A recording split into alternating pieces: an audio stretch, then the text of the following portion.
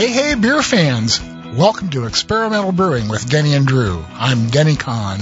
And I'm Drew Beecham. Together we're the authors of Experimental Homebrewing, Mad Science in the Pursuit of Great Beer, and Simple Homebrewing, available at all your finest retailers.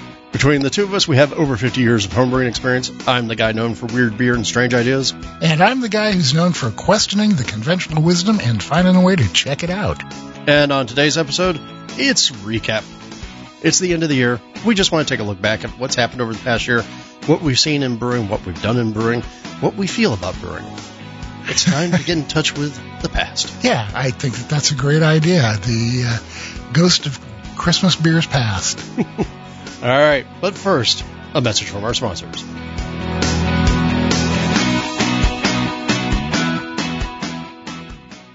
This episode of the Experimental Brewing Podcast is brought to you by you, our listeners.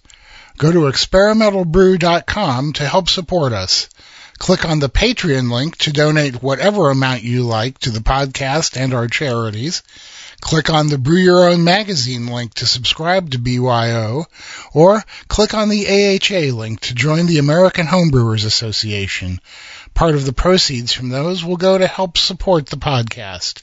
And thanks for your support. Getting accurate measurements of your beer is one of the keys to improving your brewing. The Pro Series hydrometers from Brewing America will help you help your beer. These American-made NIST traceable hydrometers are accurate, easy to read, and the kits come with a cleaning brush and cloth and a borosilicate test flask that uses half the sample size of most flasks. That means less beer for testing and more beer for you. Brewing America is a small, family-owned business of husband and wife veterans, so when you buy a Brewing America hydrometer, you're not only getting a great piece of equipment, you're supporting the people who support America.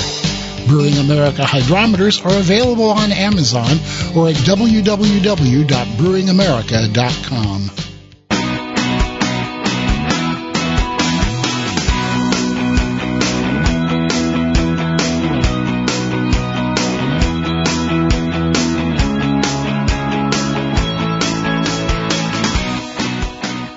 Hey, welcome back, and before we kick things off by looking backwards, we got a couple announcements to make. And don't forget, our end-of-the-year race to sanity and catching up on all of our episodes because we took too much vacation in the earlier part of the year is almost over with. We're finally catching up. Yeah. Somebody on Facebook today asked me why we were putting out so many episodes all of a sudden. I assured them it wasn't by choice. Yeah, no, it's called, wait, we owe our sponsors something, and we also owe you something. So, end of the year, we're racing, we're getting finished. I think by the time you hear this, you will have heard us talking with John Hall at All About Beer, Denny and I talking about oxygen. There may even be a Russian Imperial Stout episode or two in there. We're getting this done.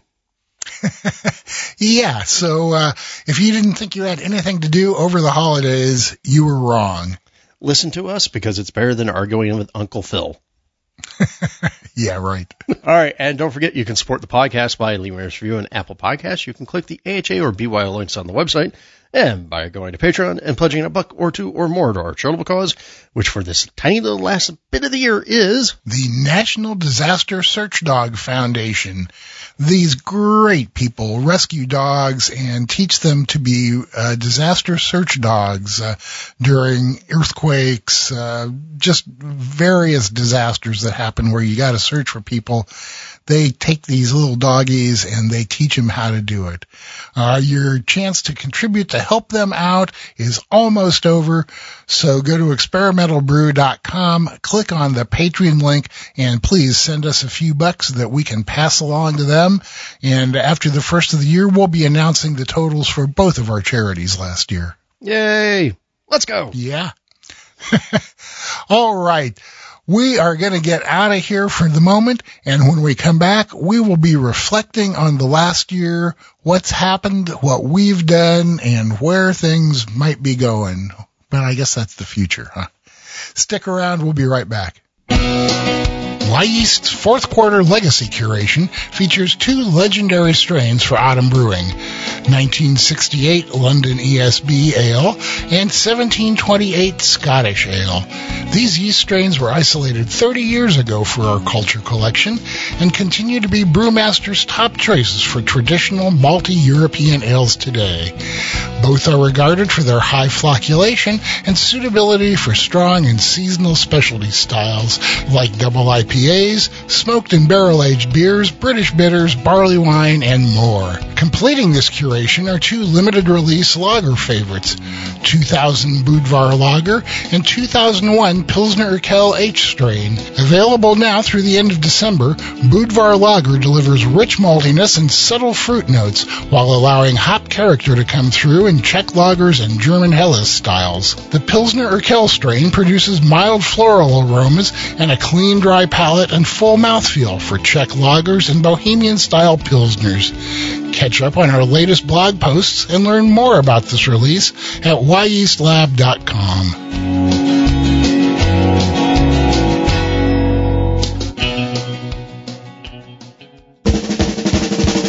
The ultimate all-in-one electric homebrewing system is here.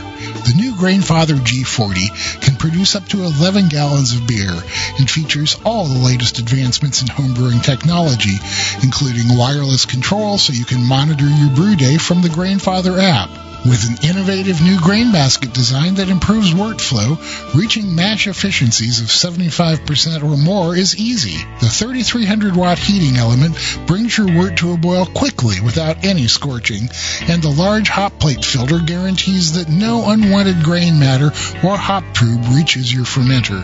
Every G40 comes standard with a high-powered built-in pump that can handle temperatures over 200 degrees Fahrenheit and a full 3-year warranty that guarantees that you will be able to keep on brewing no matter what. The new Grainfather G40 is available now at your favorite homebrew retailer or online at grainfather.com.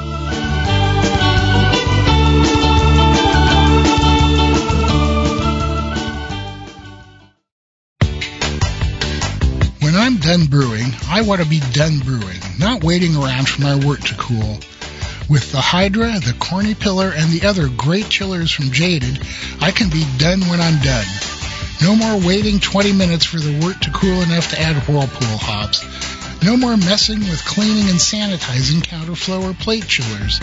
With the super fast immersion chillers from Jaded, you can chill your wort in minutes without all the hassle.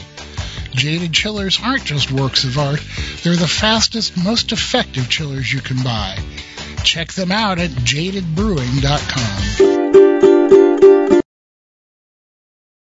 Time, it's just about time. Don't you think it's about time? We talked about beer, so come on in. Come on in. Just come on in and pour yourself a beer. Okay, this is the part where everybody sings. Beer, beer, beer, beer. Beer, beer, beer, beer. Beer, beer, beer, beer. Hey, everybody. Welcome back, and it is time for us to take a look back at what last year was all about. And one of the big things in the homebrewing world were some big changes coming up with HomebrewCon for next year. Yeah, well, I mean, I think the first thing to do is just look back at this year's HomebrewCon. So this was what? This was both of our first HomebrewCons after COVID, right? Right, yep. So and I came home with COVID. That's true, you did. I did. So somehow you did and I didn't. I'll take it. And I was out more than you. I think it was maybe you're just much more up and close and personal with people than I am. Yeah, that's it. Yeah, it's the fact that I kissed everybody I saw. Denny. But this year's HomebrewCon was at San Diego, and I mean, I thought it was a great party, but there was also some things in there that were sort of distressing to me, and I think they were indicative of what's going on with both the brewing industry and with homebrew. So this year's San Diego HomebrewCon, the last San Diego HomebrewCon we'd had was like 6 years ago. Yeah, that's a good guess. And it was almost 4,000 people, if not over 4,000 people. It was a big party, and it had a lot of fun, a lot of energy, a lot of upswing to the whole thing. This year, I think the HomebrewCons came in like 1,500, 1,800 people. Yeah, that sounds about right. So a much smaller party, and it felt like it in a lot of ways.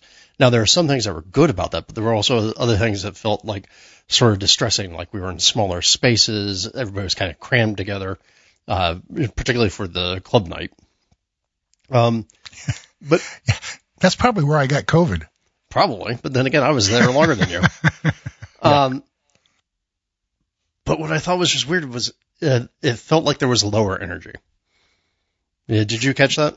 Yeah, it really did, and I'm not sure exactly why. I don't know that we'll ever really be able to figure it out, but at least that's what it felt like to me. Yeah. But now, at the same time, having said that, it was still great to see the community there. It was great to have all that time talking and enjoying both the beer and the people and just the chance to learn. So I'm really, really grateful for that. But it did really feel like a dramatic shift. And then, of course, the whole time during the conference, everybody's going, where's the next one? Where's the next one? Has anybody said?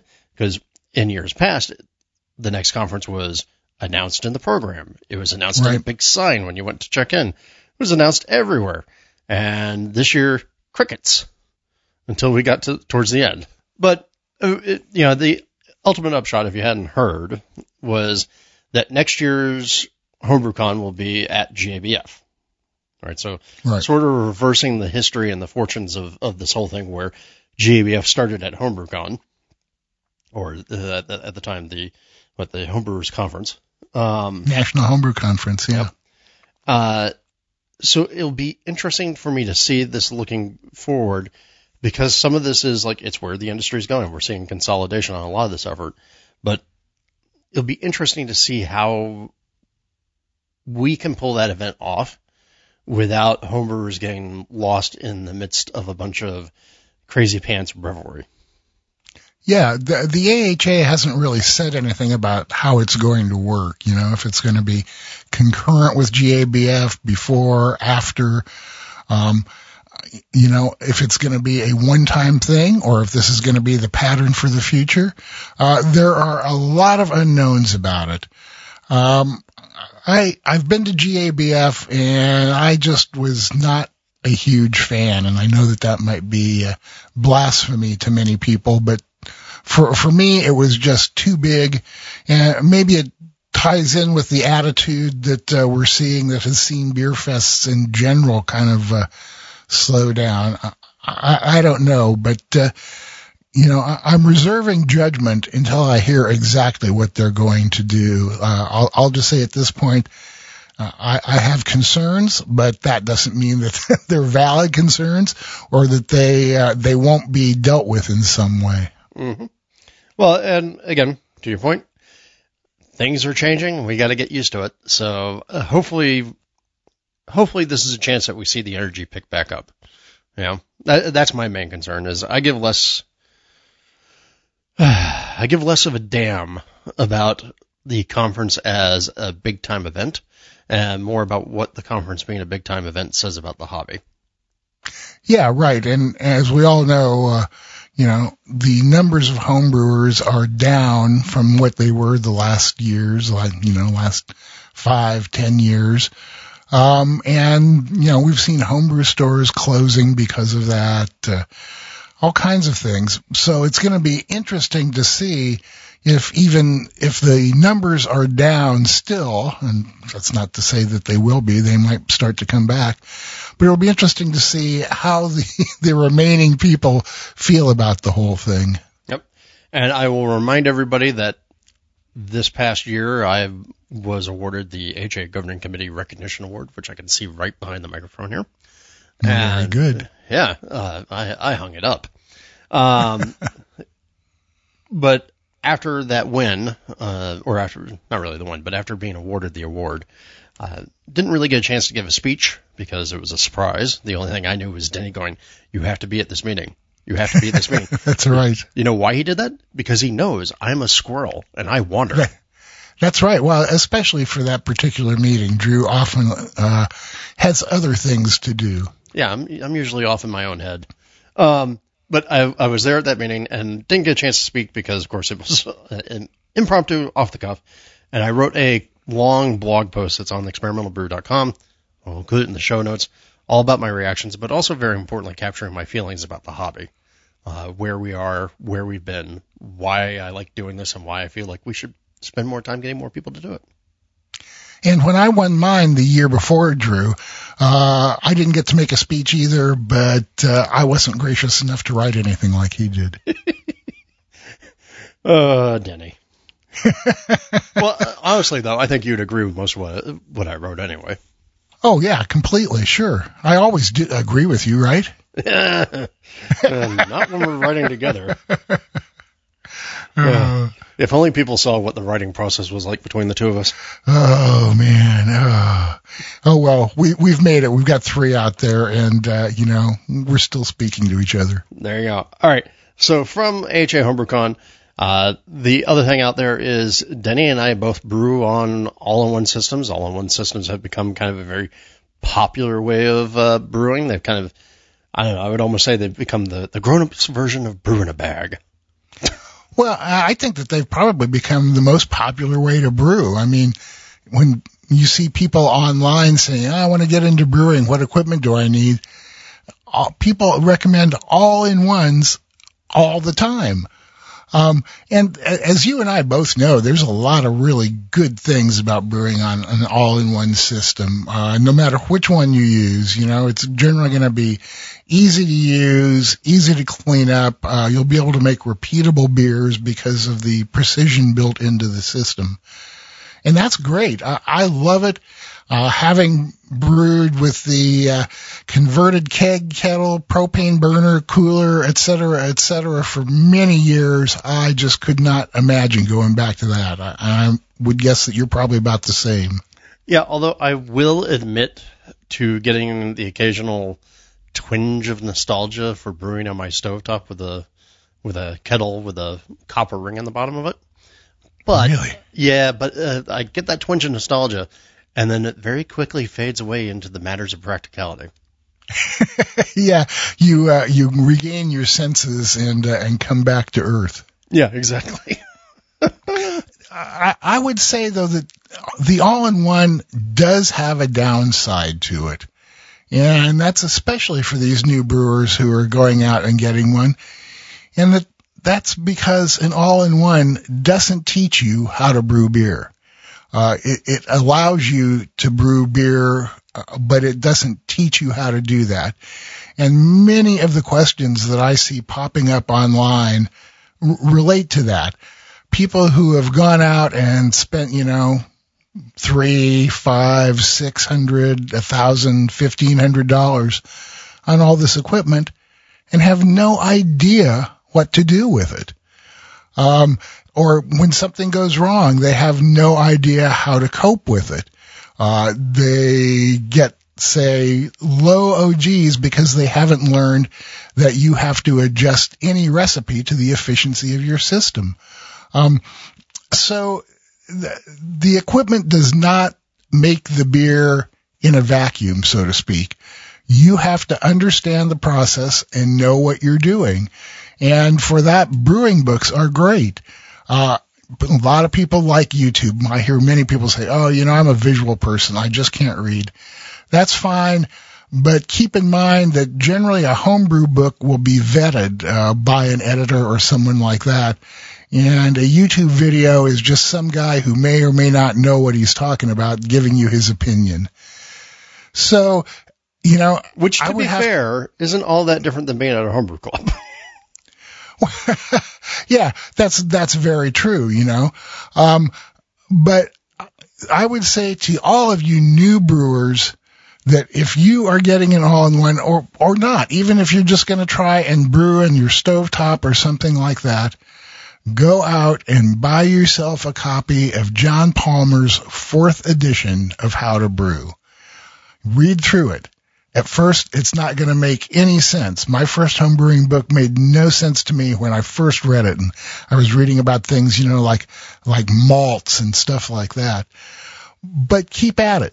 Go back through it. Reread sections, especially as you brew, to try and get a handle on not only what to do, but why you do it and how it works. Like I said, an all-in-one is a great, great piece of equipment to help you brew, but it's not going to brew for you. That's up to you to gain the knowledge. In some ways, this reminds me of that old supposedly Picasso quote about, in order to make a cubist painting, first you have to draw the most realistic still life. Yeah, right. But I mean, it's funny because I don't think this is a problem inherent necessarily to all-in-ones. I think this is a problem with how some people get into hobbies. Yeah, I agree. But with all-in-ones, so many people see them as like making the beer for you because it's so easy. The issues with an all-in-one are no different than the issues we faced with our coolers and propane burners and all that kind of stuff. But the expectation, I believe, is different. With our stuff, we expected to have to go through that learning curve, and actually kind of looked forward to it. With an all-in-one, too often people buy them because they think, I just dump all this stuff in and it'll make beer for me. And that's just not the way it works. Well, and I mean, to be truthful, maybe part of the reason why you're seeing that more is the price point difference. Because where I always used to see this was you always have those people who were very enthusiastic about getting into a hobby, and they would go spend, like whatever it was, like $1,000 to $2,000 on a brand new more beer system, or any of the fancier big 3-tier systems that there used to be, right? But those were always super expensive, and that was always the guys who were, I've got money to burn, I'm going to get into the high end of this hobby immediately. Why spend money on the cheap side? I think with the all-in-ones being cheaper and more approachable, maybe we see more of that. Yeah, that's definitely possible. And being cheaper, just be careful. Very often you get what you pay for. So maybe sometimes spending a bit more would be a good thing, to have a more trouble-free experience. Yeah. But again, I mean, for us, the things that's nice about the all-in-ones is we can let them do all the work that we already know how to do. Yeah, right. And walk away and still continue to make beer without having to sit there and futz over our temperature. Yeah, man, I know you've seen it too. People going, well, is using an all-in-one like cheating? Mm-hmm. And it's like, cheating? What's cheating? I mean, number one, cheating in a hobby, it gets to be defined by the person who is performing the hobby, not by someone who's watching them. And unless they're competing. Well, maybe. And number two, I forgot number two. Well, I'll throw in my bit here while you think about what number two was, which is that people always say that anything that adds automation or supposedly quote unquote makes it easy makes it not the real version of it. But you got to ask yourself, where does that line sit? Because we heard that with people complaining about like the Pico brewers back in the day. That's not brewing. Right. Yeah. You hear people say extract's not brewing. You hear people say, this isn't brewing. That's not brewing. You got to decoct in order to really be a brewer or something like that. To which point the question is then like, is it not brewing if you don't grow your own hops? Is it not brewing if you don't make your own malt? Ultimately, at the end of the day, hobbies are about satisfaction. And where you're getting your satisfaction and where you draw that line is completely up to you. Right. And just because the line's there for you doesn't mean that line is there for everybody else. That is exactly right. And if you'll recall, we once did a story about making your own water so that you could brew totally from scratch. Oh, we caught so much crap about that one. Oh, boy, did we ever. We'll have to do it again. I know, right? Woo! Yeah, turns out, by the way, folks, there are some people out there who have no sense of humor about an April Fool's episode. None. Oh, there's a look back for you. Yep. All right. By the way, we should probably replay that episode once just to see if we get the same problems. Yeah. Well, we got April 1st coming up in a few months. There you go. All right. So we go from all-in-ones to oxygen, and ironic that we have this in here because we just had an episode on oxygen. Yeah, and that was kind of what inspired me to put this on the list, along with questions I see online all the time. A lot of these things come from stuff that I see online. People are really into oxygen, both in a positive and negative sense these days. Hey, look, I'm a big believer in oxygen. It keeps me alive. I wouldn't want to breathe anything else.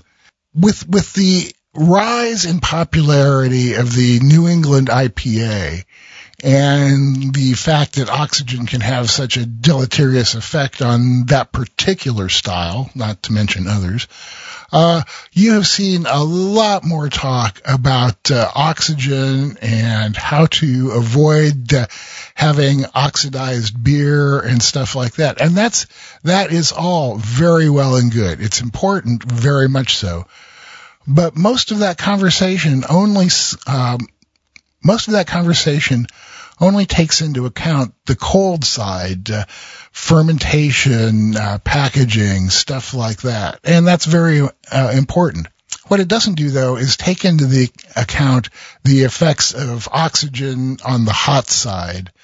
Now, I'm not talking here about what is traditionally known as hot side aeration, HSA, the devil that makes your beer taste like cardboard or gives it exaggerated caramel flavors.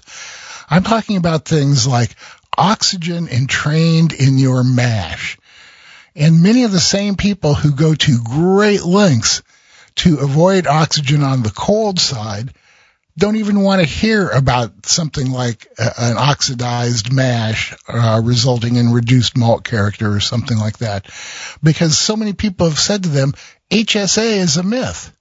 Well, people, this is not quite the same thing.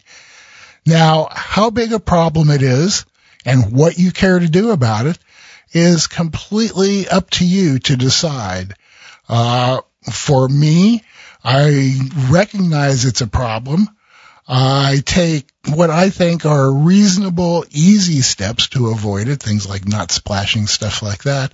I don't go as far as a lot of people and say like de-aerating my mash water or underletting the mash or something like that, although I'm considering maybe doing that.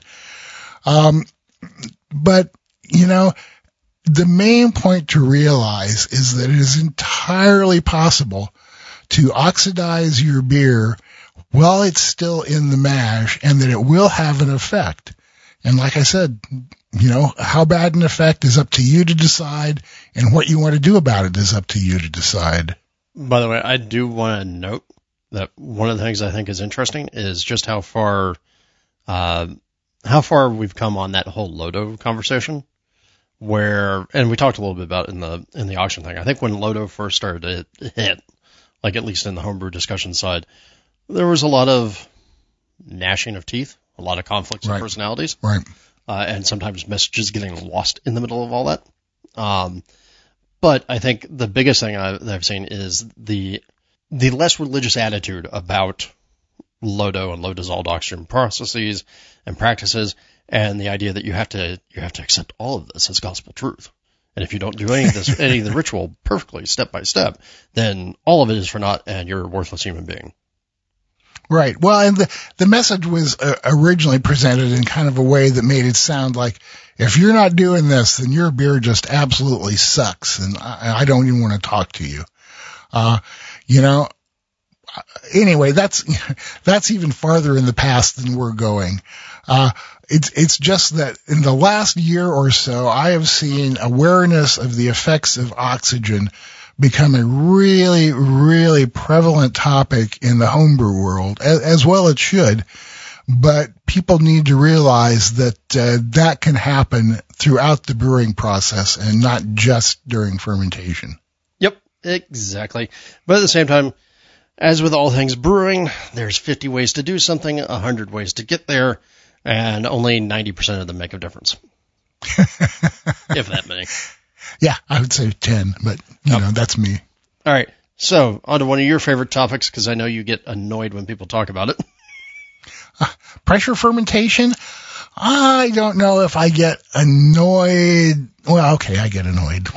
Every time somebody says something about pressure fermentation, I feel your eyes roll from 1,000 miles away. Yeah, right. Well, and again, pressure fermentation is not necessarily a bad thing in any way, especially when it's used correctly. But what I'm seeing are, again, people not knowing, not understanding about pressure fermentation, but wanting to try it anyway, going out and buying fermenters that are pressure capable and saying, okay, what kind of pressure should I ferment my triple under? It's like, no, that's the wrong style for it. They say, what kind of pressure should I use? Well, one of the reasons I never got into it is because I got to have a conversation with Chris White about it. And this is after seeing some data he presented from experiments done by John Blickman, and I don't know, maybe Palmer was in on it too. And what this data showed was that different yeasts need different pressures and different temperatures to work at under pressure fermentation. And I decided for me it was a little bit too finicky to worry about. On the other hand, there are a lot of people out there who didn't receive that information, and they're just doing pressure fermentation because it means they can ferment a lager at 70 degrees in 4 days. And, cool. If that's what you want to do, that's fine. I don't need to ferment that quickly. I don't want to go through the process of figuring out what yeast needs what pressure at what temperature. And a lot of people apparently don't bother with that. And then they end up with putting questions on Facebook like, why isn't my beer fermenting? And it's because they put like 30 PSI on it from day one. So pressure fermentation has become a really, really big thing, for better or worse. People seem to like the effects of it. Have you ever tried it? I tried it once, but it's a little more fiddly than I care for. And again, to your point, it doesn't match my goals. All right. Yeah. Think about how often the beers I'm brewing are things like a saison, a mild, a bitter, a pale ale. None of those benefit from pressure fermentation in the way that a lager does. Yeah, right. You hear that one of the big pluses of pressure fermentation is a reduction of esters in the beer. Why would you want reduced esters in a saison or a triple? Mm-hmm. Well, and again, I think the other one is that you have people talking about, it allows you to ferment warmer, right? That's exactly what you were just saying earlier. You and I both have glycol chilled fermenters. We don't need to worry about warm. Yeah. Well, I mean, that's us. For other people, it may be more of an issue. I don't know if pressure fermentation is necessarily always the answer to that problem. Right. So again, I think this goes in line with some of what you were saying about with both oxygen, the paranoia about oxygen and about all-in-ones, which is that don't just glom onto techniques because people talk about techniques. Adopt techniques because they make sense for what you're trying to do. So the real key in all of these things, whether it's an all-in-one, whether you're looking at oxygen, whether you're looking at pressure fermentation, the key is to understand how and why they work and utilize that to your advantage. There you go. And everybody say hi to Britain. Hi, Britain. Now shut up. Meanwhile, my old man Sammy is snoring about 6 feet to my right. Yeah, he's a good boy. Yeah, fortunately, Chihuahua's snoring harder to pick up on a microphone. Yeah, right. Than a Great Pyrenees barking outside the door. Yep. All right. And so the next one I wanted to talk about was the other thing I've seen, and maybe this is just where I'm reading, where I'm playing around with the people I'm talking to of brewing, is I'm noticing sort of a hype die off around Quake. People remember like 4 years ago, suddenly like Quake was the hot new thing, literally the hot new thing. Oh yeah. I remember some article that said it was going to change the brewing world. Well, but I mean, truthfully, it couldn't. But truthfully, it can change the brewing world. I mean, it does open up some room. I think what's changed is it was literally the hot new technique, the hot new thing to use, and people were using it everywhere. I'm not seeing as much discussion about it as I used to.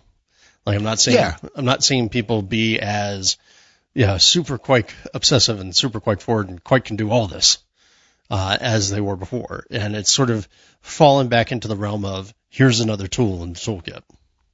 Exactly, which is the way it should be. For a while there, it was the answer to every question and every problem. And I think people discovered that there are things that it can do well and things that it may not do as well. Mm-hmm. And like you say, then it just becomes another tool in the toolbox for when you need what it does.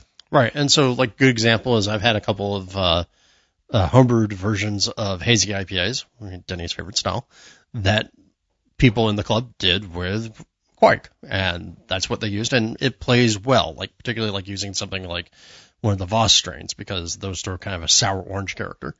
And it works well against that hop character that you get in hazy IPA. But what I'm not seeing as much of is I'm not seeing as many people try and go, look, I found an ultra clean Quake, which would be a wonderful end goal. But I found an ultra clean Quake, and so therefore I've made myself a hot fermented lager at 97 degrees. Isn't it wonderful? I'm not seeing as much of that talk. Yeah, right. And people who do that will still swear that it makes great lagers, and all I can say is I have yet to have one. I've had a couple that get close, but they still feel more like a slightly Belgian-y cream ale. Yeah, right. That's a good way to put it, man. Yep. But I'm not seeing as much Quake cheerleading, but I do see people still using it. It's just now it's much more in line with this is a tool I have. So that's another thing I've noticed. But I will say also that I think is really great. Go check out Sugar Creek Malting. We've had them on the podcast before to talk about malted corn. And look at all the malts that he's making now, because he's kind of gone into a niche world of making farmhouse-style malts, including some malts that would be used with something like a Quake. Oh, very interesting. So I do at least like the fact that there is kind of a niche out there of people who are exploring how to use these things in a more traditional fashion. But there we go. Yeah, Quake definitely has its place.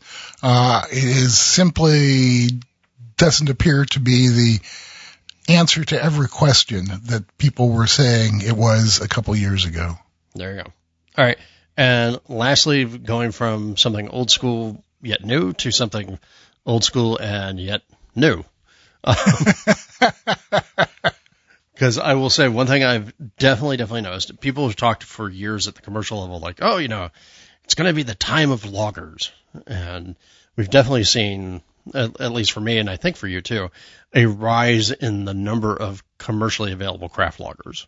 Oh, yeah. Definitely, man. I mean, 25 years ago when I started getting into craft beer, or maybe 30 years ago, the story was nobody's making craft lagers because it ties up the equipment for too long and they're too expensive to make and most people don't want them anyway. And boy, has that thinking changed. Yep. And I not only seeing that at the commercial level, but now I'm seeing more and more of it available at the homebrew level. I'm seeing more homebrewers play around with making a good lager, right? Yeah. And whether it's like me doing things that are sort of either lager adjacent, like my beloved cream ales, or doing things like my Sammy Claus or the winter lager that I'm brewing.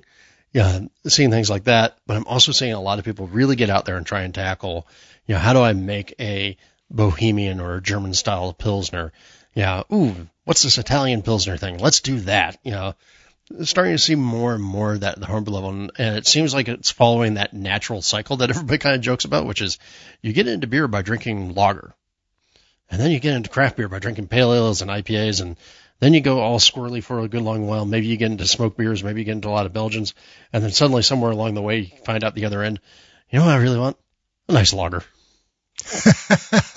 Yeah, man. I will tell you that German Pils accounts for a pretty good percentage of what I normally brew. I mean, around here in general, it's going to be German Pils, Triple, and West Coast IPA. And probably West Coast IPA is going to be the majority of it. And then German Pils and Triple are going to be the rest of it. And I never expected when I started brewing that I would be making lagers this frequently or this easily, because as the lagers have become more popular, techniques and equipment have evolved to make them easier to brew. And whether that's something like pressure fermentation or whether it's glycol chillers for the home brewer or whatever, lagers are definitely on the target. Well, and I think it's also important to capture that there's a better understanding of how lager yeast works and how lagering should be done. There's some movement away from the sort of ultra classical, you need 40 days to make a lager, right, sort of belief. And I think some of that's made lagers much more practical. Right. Yeah. So, but yeah, I'm happy to see lagers being around again. Earlier today, I was at the Wild Parrot, and John's got 10 beers on tap, and 6 of them are lagers. Wow. Yeah. That's really remarkable. Yeah, so there you go. All right. So before we get out of here, I thought we would just do a real quick reminder to everybody out there who's getting a new brew kit, or somebody who's got a brew kit and hasn't used it in a while, or somebody who, really just wants to know what to do. The Denny and Drew Guide to Quickly Making Better Beer. And I'm just going to say right now, the 2 things that you need to do: remove the chlorine from your water and have healthy, vital yeast, because that will forgive you a lot of sins. Yep, those are the 2 biggies. If you're lucky like me, you don't have to worry about getting the chlorine out, but having healthy, vital yeast is really the key to making great beer. We have both gone to using the shaken, not stirred method as opposed to using the stir plate, crash, decant method, because we find that the yeast comes out a lot healthier and ready to go when you're using the shaken, not stirred method. Or in my case, also a lot of dried yeast. Yeah, right. And dry yeast is a very viable alternative, and that's a trend that has really, really been picking up. There are more strains of dry yeast out there. More people are using them. There are a lot of people who don't even use anything but dry yeast these days. So that's a great alternative if there is a yeast strain that fits what you want to brew. There you go. All right. So how about we do something other than beer and get out of here? That's a great idea. We'll be right back to do that. With Yakima Chief Hops, it's more than a pack of hops. It's supporting family farms. Yakima Chief Hops is a 100% grower-owned hop supplier whose mission is to connect hop growers and brewers.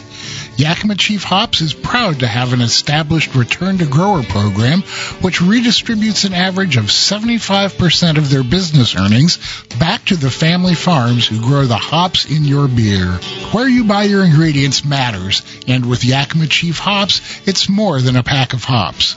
Learn more at yakimachief.com/return-growers.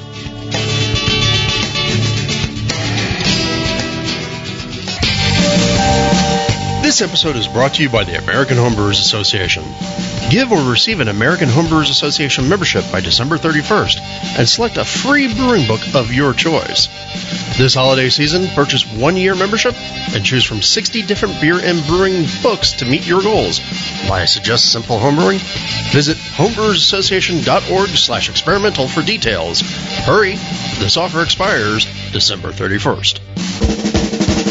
The next generation of countertop home distillation systems is here. The all-new Air Still Pro from Still Spirits is a revolutionary still that will look right at home alongside your everyday kitchen appliances. This small batch 2-in-1 distillation system operates in either pot still or reflex mode and allows you to craft high-quality, light and dark spirits at home. No hoses, no complicated assembly, just plug and play.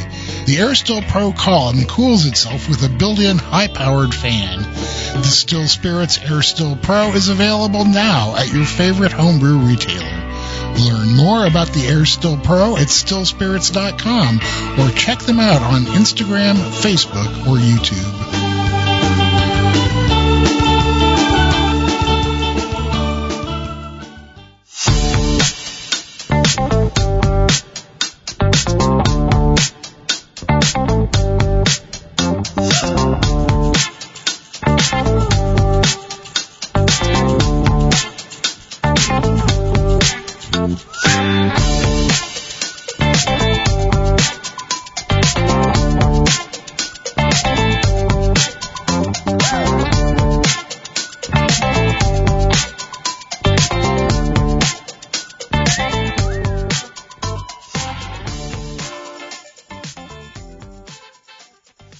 Welcome back, everybody.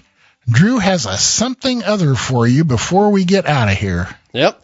So real quick, no surprise, I like books. I like reading. I also like audiobooks, as you all know very well.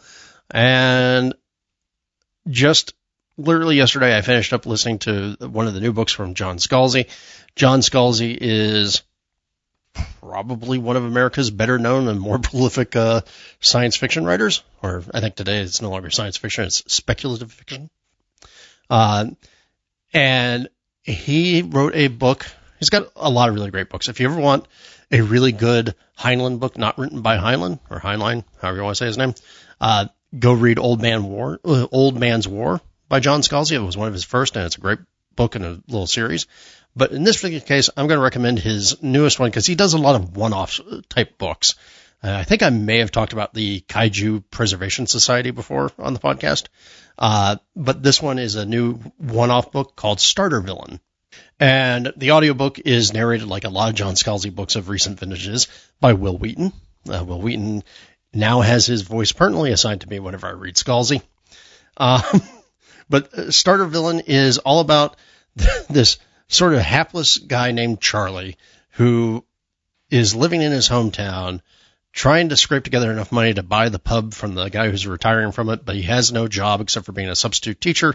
He's a former business writer, yada, yada, yada, divorced, living in his father's home after his father passed away, only to find out that his uncle has died. And his uncle has left him an inheritance.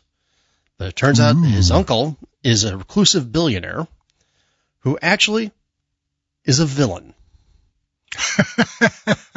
With talking cats, angry unionist dolphins, and an absolutely 100% complete volcano lair on an island. That sounds wild.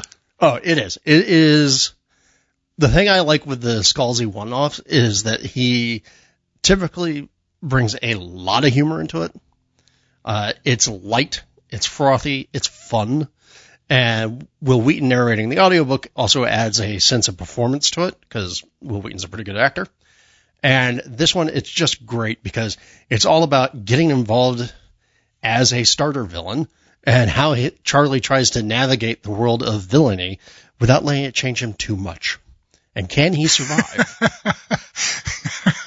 So he's only kind of like a partial villain. Yeah, well, they literally call him a starter villain. Like, you're not even a real villain. So is that like being a little bit pregnant? Kind of, right? But no, Starter Villain by John Scalzi. Like I said, I did the audiobook version narrated by Will Wheaton. It is a fun, lightweight, frothy, speculative read. And like I said, if you want something sort of amusing for the holidays, trust me, wait until you at least get to the dolphins and learn just how bad the dolphins' language are and how close they are to the Wobblies. Oh, that's great, man. So there you go. That's your something other. Let's go. All right. Thank you all for listening to Experimental Brewing for another year. We'll be back for one more year in January. Catch all of our latest adventures and writings by going to our website, experimentalbrew.com. Don't forget that you can follow us on X, where we're at EXP Brewing. We're on Facebook. We're on Instagram. You can find Drew on the Homebrewing subreddit and the Slack Homebrewing channel. I'll be hanging around the AHA discussion forum. I'll be hanging out on Facebook. I'll be in the brew house at the beer garden. I'm kind of like all over the place. If you want to ask us a question or suggest topics, recipes, experiments, or just rant and rave, you can email us at podcast@experimentalbrew.com.